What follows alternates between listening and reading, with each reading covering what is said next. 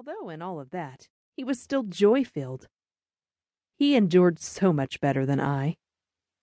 No matter what he had to do, he just accepted it as part of the tasks of normal life.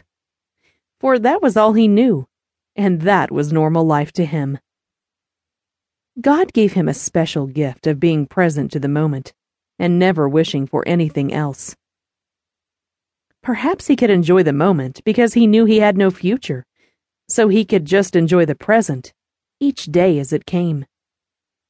He taught me so much about living for today and being content, no matter what life brought to him. He was a truly unique and unbelievable child. I marvel that God allowed me to be his parent. He was such a special gift, and I have been blessed to be his mother. This book does 3 things. It describes the pain, the feelings, and the struggles a parent endures when dealing with a chronically or terminally ill child. Second, it describes ways to cope when living with such a child.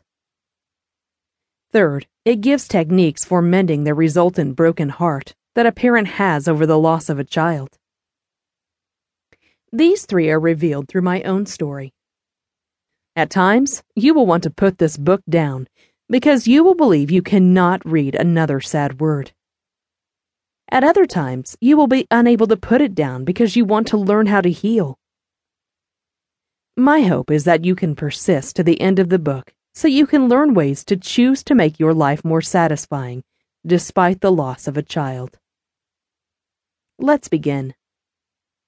This is the story of a unique little boy, and my journey with and without him. The celebrating priest at his funeral stated, "Wes was a really unique child, a unique individual. There were many in the parish who knew him.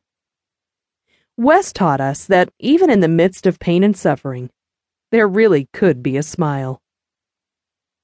Additionally, at his funeral, another very special priest who stood beside me on this journey said, "His story may never be written in a book, but it's written in my heart, and I think it's written in the hearts of a lot of people."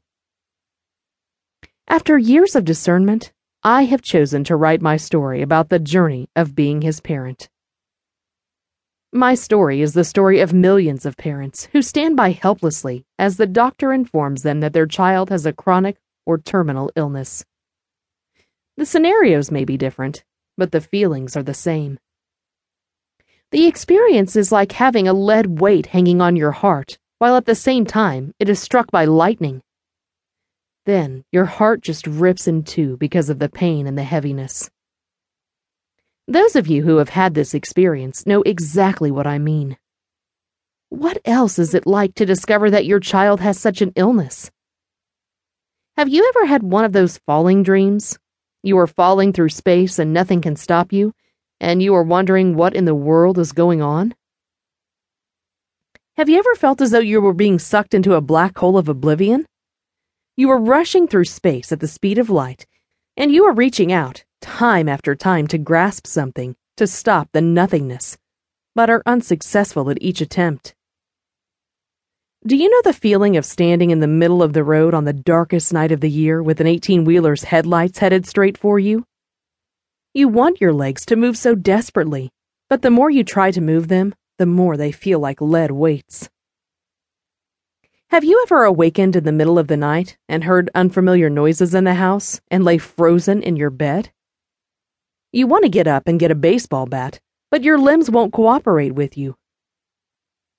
Have you ever been stranded on a deserted road because your car broke down, and you don't know where you are or how you got there? All you know is that there is nothing for miles around, and you are alone. All of these reflect fear. The fear all parents have when the discovery is made that a child has a chronic illness, especially a terminal illness, has so few words to describe it. For me, it took on 2 forms. One was the fear of the unknown, and the other was the incredible fear and the lack of control over the process. What resulted from these 2 fears was constant anxiety. When I learned that my child had a brain tumor, I feared what I did not know. I was totally clueless about what those words meant.